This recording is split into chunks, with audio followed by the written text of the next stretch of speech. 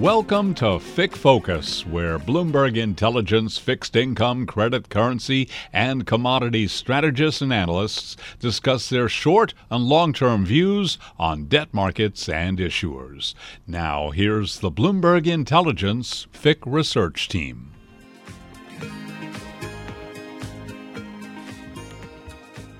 Welcome to FX Moment, which is part of our FIC Focus podcast series. My name is Audrey Child-Freeman. I am the Chief G10 FX Strategist for Bloomberg Intelligence. And today I am joined by Stephen Chu, who is our Chief Asia FX and Rate Strategist. So basically, as we approach the end of 2022, we are going to spend some time today presenting our outlook for the foreign exchange markets for 2023. And in a sense, November, I think, gave us very much a taste of what may lie ahead for the currency market, and in particular for the US dollar, with the weaker dollar profile that followed a near 30% increase and appreciation in the USDXY since mid-2021. We can feel now that the tide is turning. So the way I want to approach this outlook and my thinking around this is trying to show how the dollar drivers that have dominated in the past 18 months or so, namely yields and risk appetite or lack of risk appetite, remain relevant. However, they are priced in, is what I'm arguing, and they are also evolving. It's not going to be a straight downside trade for the dollar. There's still a lot of uncertainty and potential choppiness, in particular in the first half of next year. But I think that we are getting more comfortable with the idea that we may have reached a peak in the dollar for the current cycle.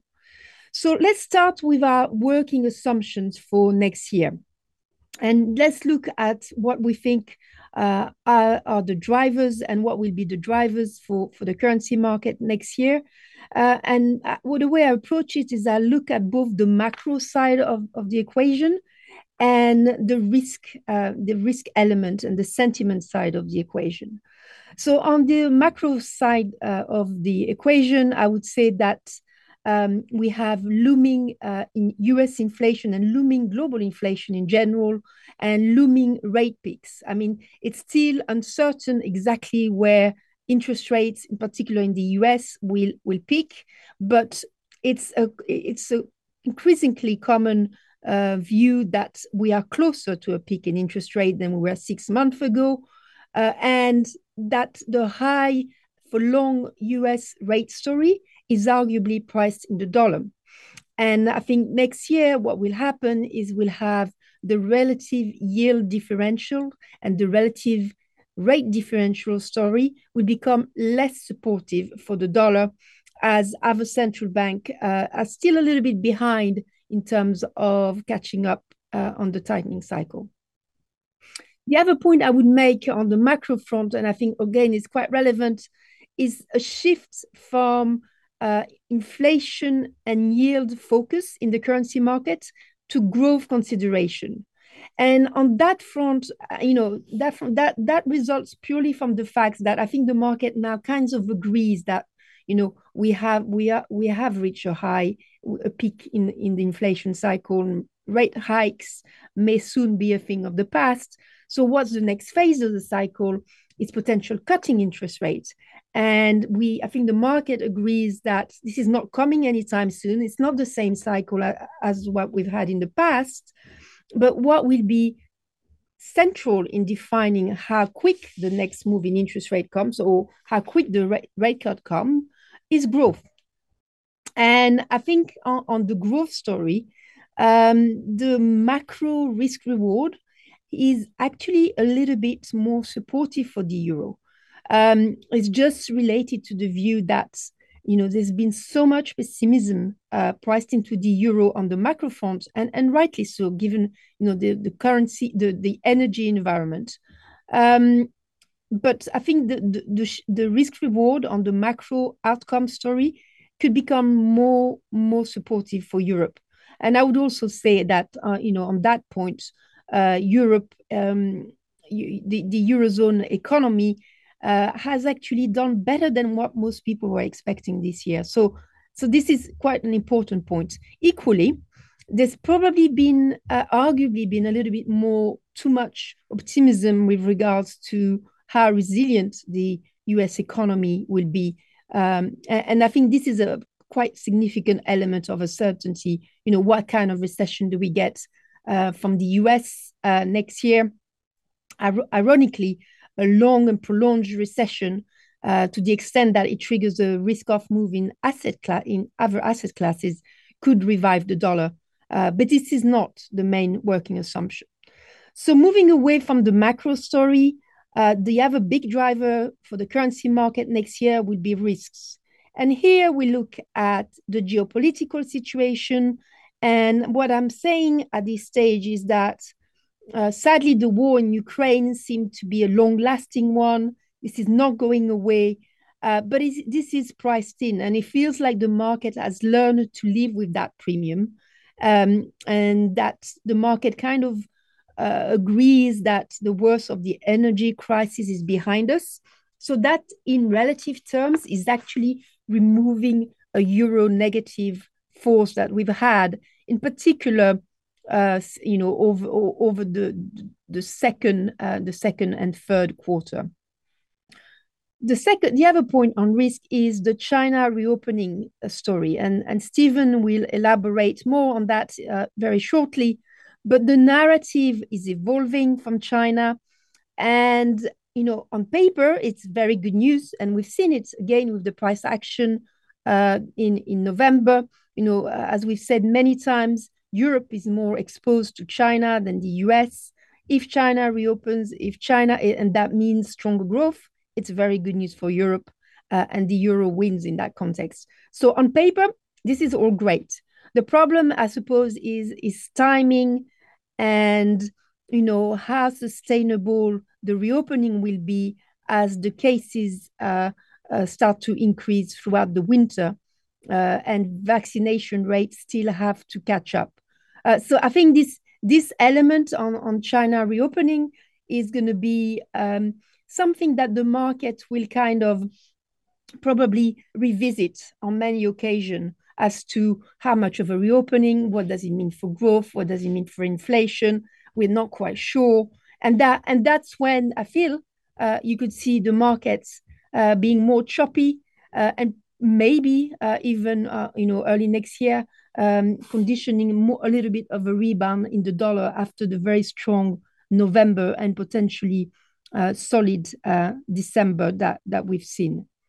So that's the overall picture. That's the broad story for the US dollar. I'm just going to spend now a few minutes to give you some highlights on the euro, on sterling, and on the yen. And then after that, I'll pass it on to Stephen, who's going to cover the outlook for the Asia currency bloc. So on the euro, we've had quite a remarkable recovery, very fast recovery from 95 all the way back to 105. And now we're consolidating.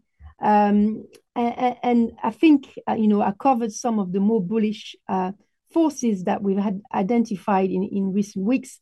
It's as much of a more dollar negative story as it is a little bit more reassurance from Europe.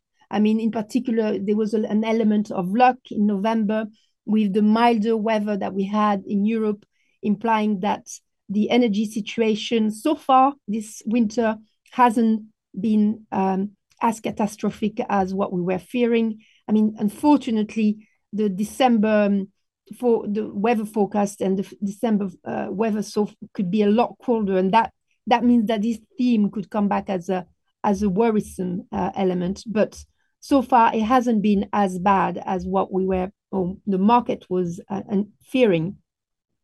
And as I said, this is partly priced in, and the growth in Europe overall this year, I think, has actually been more resilient than expected.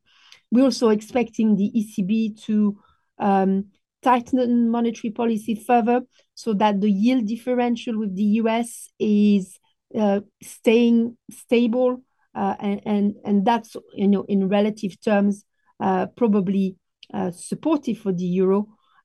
And if the risk context overall remains favorable, I suspect we will move towards 110 to 115 by the second half of next year. But as I said, with the broad dollar view, the biggest risk at the moment that I can see is to this bullish outlook for the euro. The biggest risk is Q1. On sterling, sterling also great recovery. We actually, in the end, we avoided the parity on cable, even though we're not far off.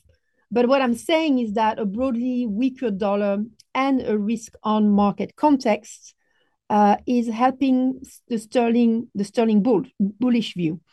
But that has very little to do with any turnaround in the UK domestic drivers that remain pretty poor, I'm afraid. And cyclically, the cyclical picture in the UK, that will probably be a theme for at least the first half of the year. It's pretty dreadful. We have real income squeeze and tightening in monetary conditions. Also, we're starting to get more evidence of housing sector weakness. That's all likely to weigh on sentiment towards the pound. So if the dollar remains soft and weak, I think cable and euro dollar push is higher. I think cable will follow to the upside, but I think sterling will underperform some other European currencies, potentially the euro or again the Swiss franc. Again, as I said, in particular early next year, if the UK macro indicators start to deteriorate further. And also another point I would make is the social situation, the strikes. I mean, from an international investment perspective, that's not going to help the pound, I don't think. Finally, one very brief point on the yen. And so basically, beyond the Fed rate peak anticipation and a broadly weaker dollar context, I think yen bulls may get support from any kind of hints that there could be a change in the Bank of Japan yield curve control. So we're not saying that the Bank of Japan is going to hike interest rates or is anywhere near there, but any change in the yield control would help and would add to this more bullish sentiment that we've seen on the yen in recent weeks. On top of that, I've been mentioning growth, and the growth picture in Japan is remarkably constructive if you compare it, for instance, to the US or even to the Eurozone for next year. And this is a debate for another day, but you could argue, is it because the Bank of Japan hasn't hiked rates? And that's very relevant and very unusual as well. So I think those factors are two, from a domestic perspective, very supportive reason to hold on to the bullish view on the yen. So now dollar yen pullback. The pullback on dollar yen in November was 7.5%. But you may feel it's a lot, and it is a lot over a short period of time, but it's still up. That pair is still up about 35% from the low in 2021, and it's still up 82% from its levels in the pre-Abenomics years when it was trading below 80. So what I'm trying to say here is that there is significant room for more downside. The positioning case is still favorable if you're bullish on the yen, because the market had built such significant large underweight positions. It takes time for all those positions to unwind before you even think about going long the yen. And there are other factors, and in particular, valuation, and our own model shows that the yen is highly undervalued. So the yen is also one of the key currency that I like against the dollar early next, well, in 2023. And in terms of level, the next key retracement level that we have, if you take a kind of a historical chart on dollar yen, is near 125. So this is the broad story. I will leave it here for the G10, and I will pass it on to Stephen, who is going to cover the outlook for the Asia FX currency space. Stephen? Thank you, Audrey. So I'm going to start off with some key drivers and hence scenarios for the Asian currencies. And then toward the end, I will talk about some trading strategies and currency pick. So first and foremost, there are three main key drivers for the Asian currencies in 2023, and some of them Audrey has also mentioned already. The first one obviously will be the Fed policy outlook, which matters for the broad dollar direction and hence dollar Asia. Right now, our market has priced in a terminal rate near 5% and even a quick reversal to rate cut before the end of 2023. So anything less hawkish than that would render further sell-off in dollar Asia. Note that in this case where the Fed pivots, this also offers a lot more policy flexibility to the Asian central banks, so Asia can focus more on growth and pause rate hikes early on in 2023, or even revert to rate cuts. When Asian central banks start to cut rates, ironically, that tend to be positive for some, if not all, of the Asian currencies in general, just because there could be more equity and bond inflows on the back of that. Of course, the risk right now, though, is market might have underestimated the Fed's determination to counter service inflation in particular, given the still very tight labor market. And hence, looping these together, we think that early 2023, there could be some consolidation in dollar Asia before an unilateral dollar Asia drop. So the second driver is actually whether the action from the Fed and other central banks would push the US or even the world into a recession.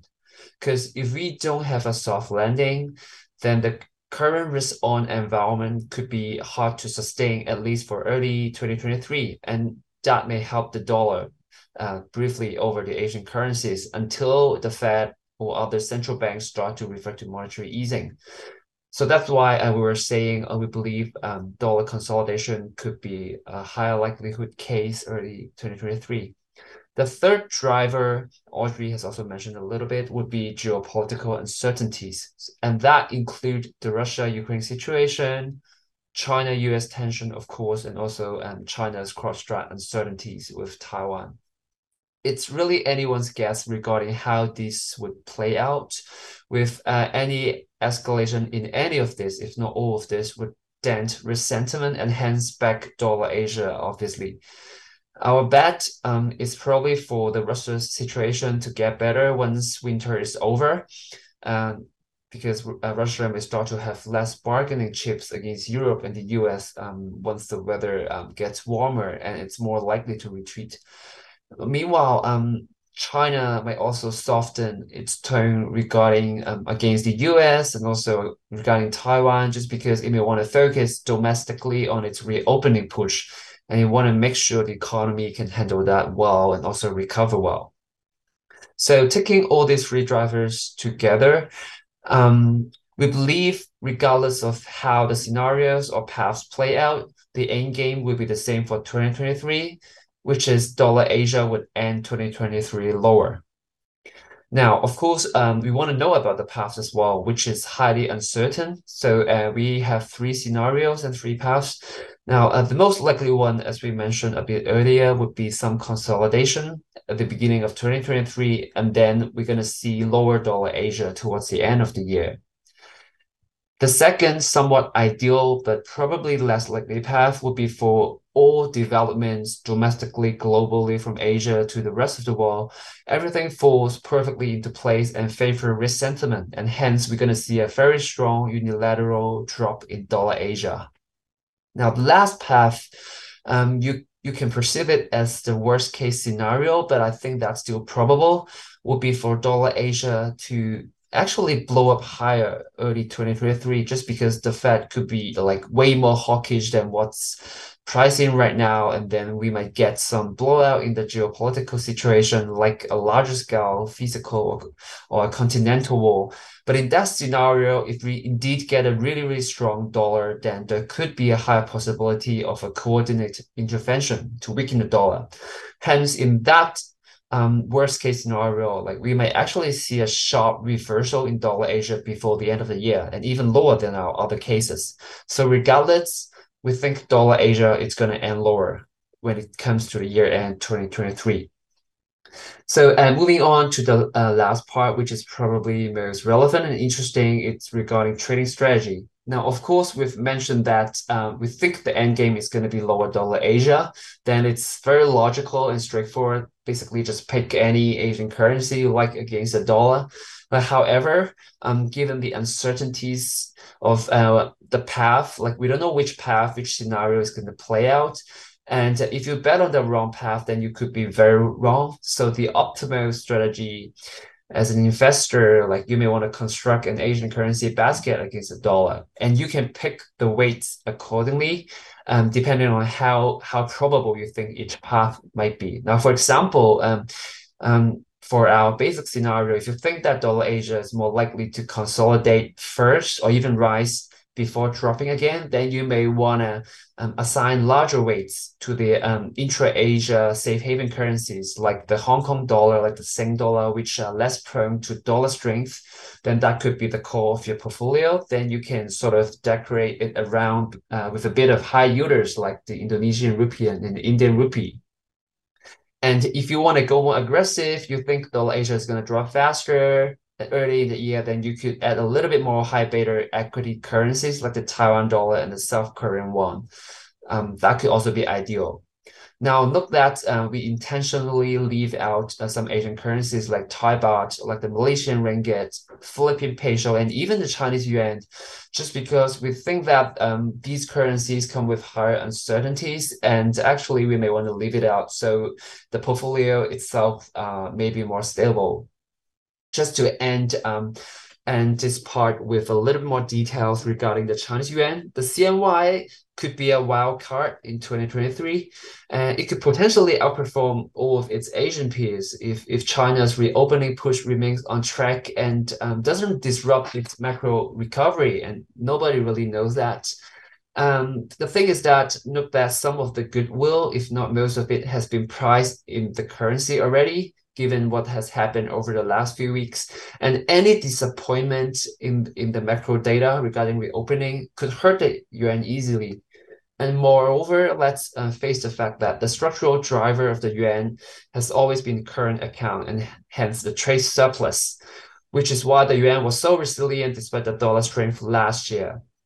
So the problem is that China's trade surplus might have peaked, especially after the November trade data earlier this day.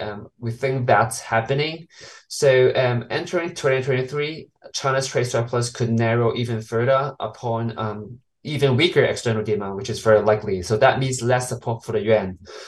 And apart from trade and other structural development, it's a resumption of China tourism outflow could also hurt the yuan, which is basically a normalization to a pre-COVID situation.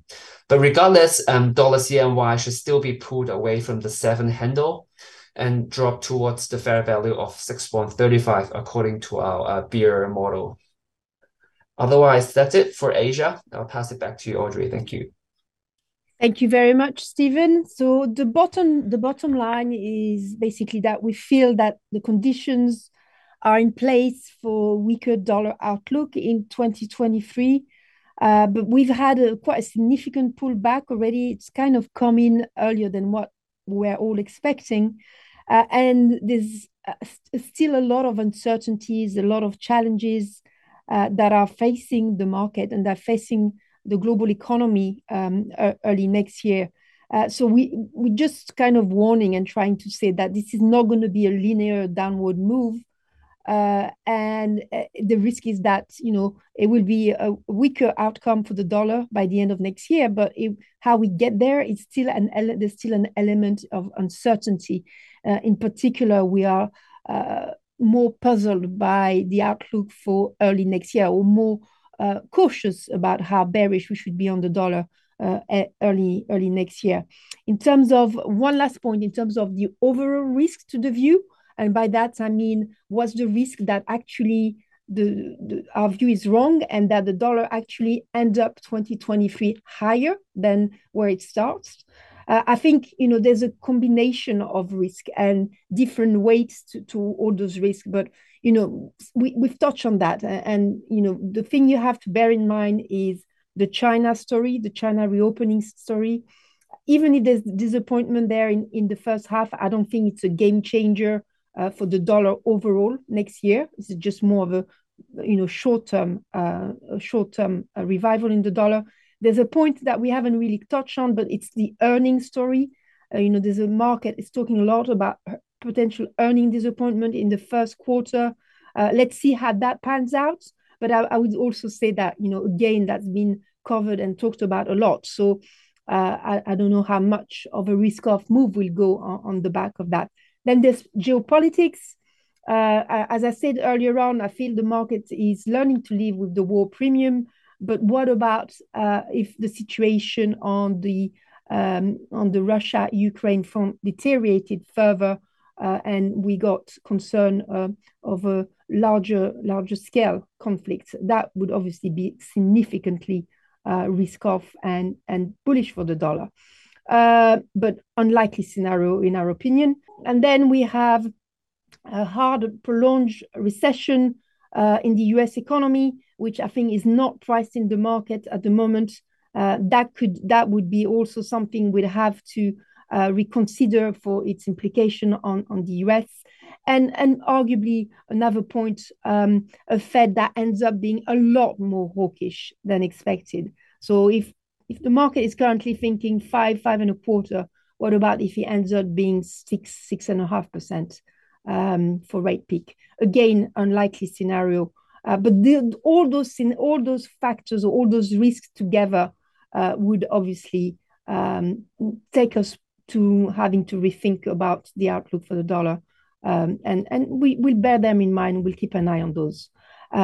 So this concludes our latest FX podcast. Any question, please reach out to Stephen or to myself. Just a quick reminder. So you can find our FX research on the Bloomberg terminal. So it's BI Kerr page. I hope you found the podcast interesting today. Until next time, goodbye. And we wish you all the best for the new year. Thank you. Thank you.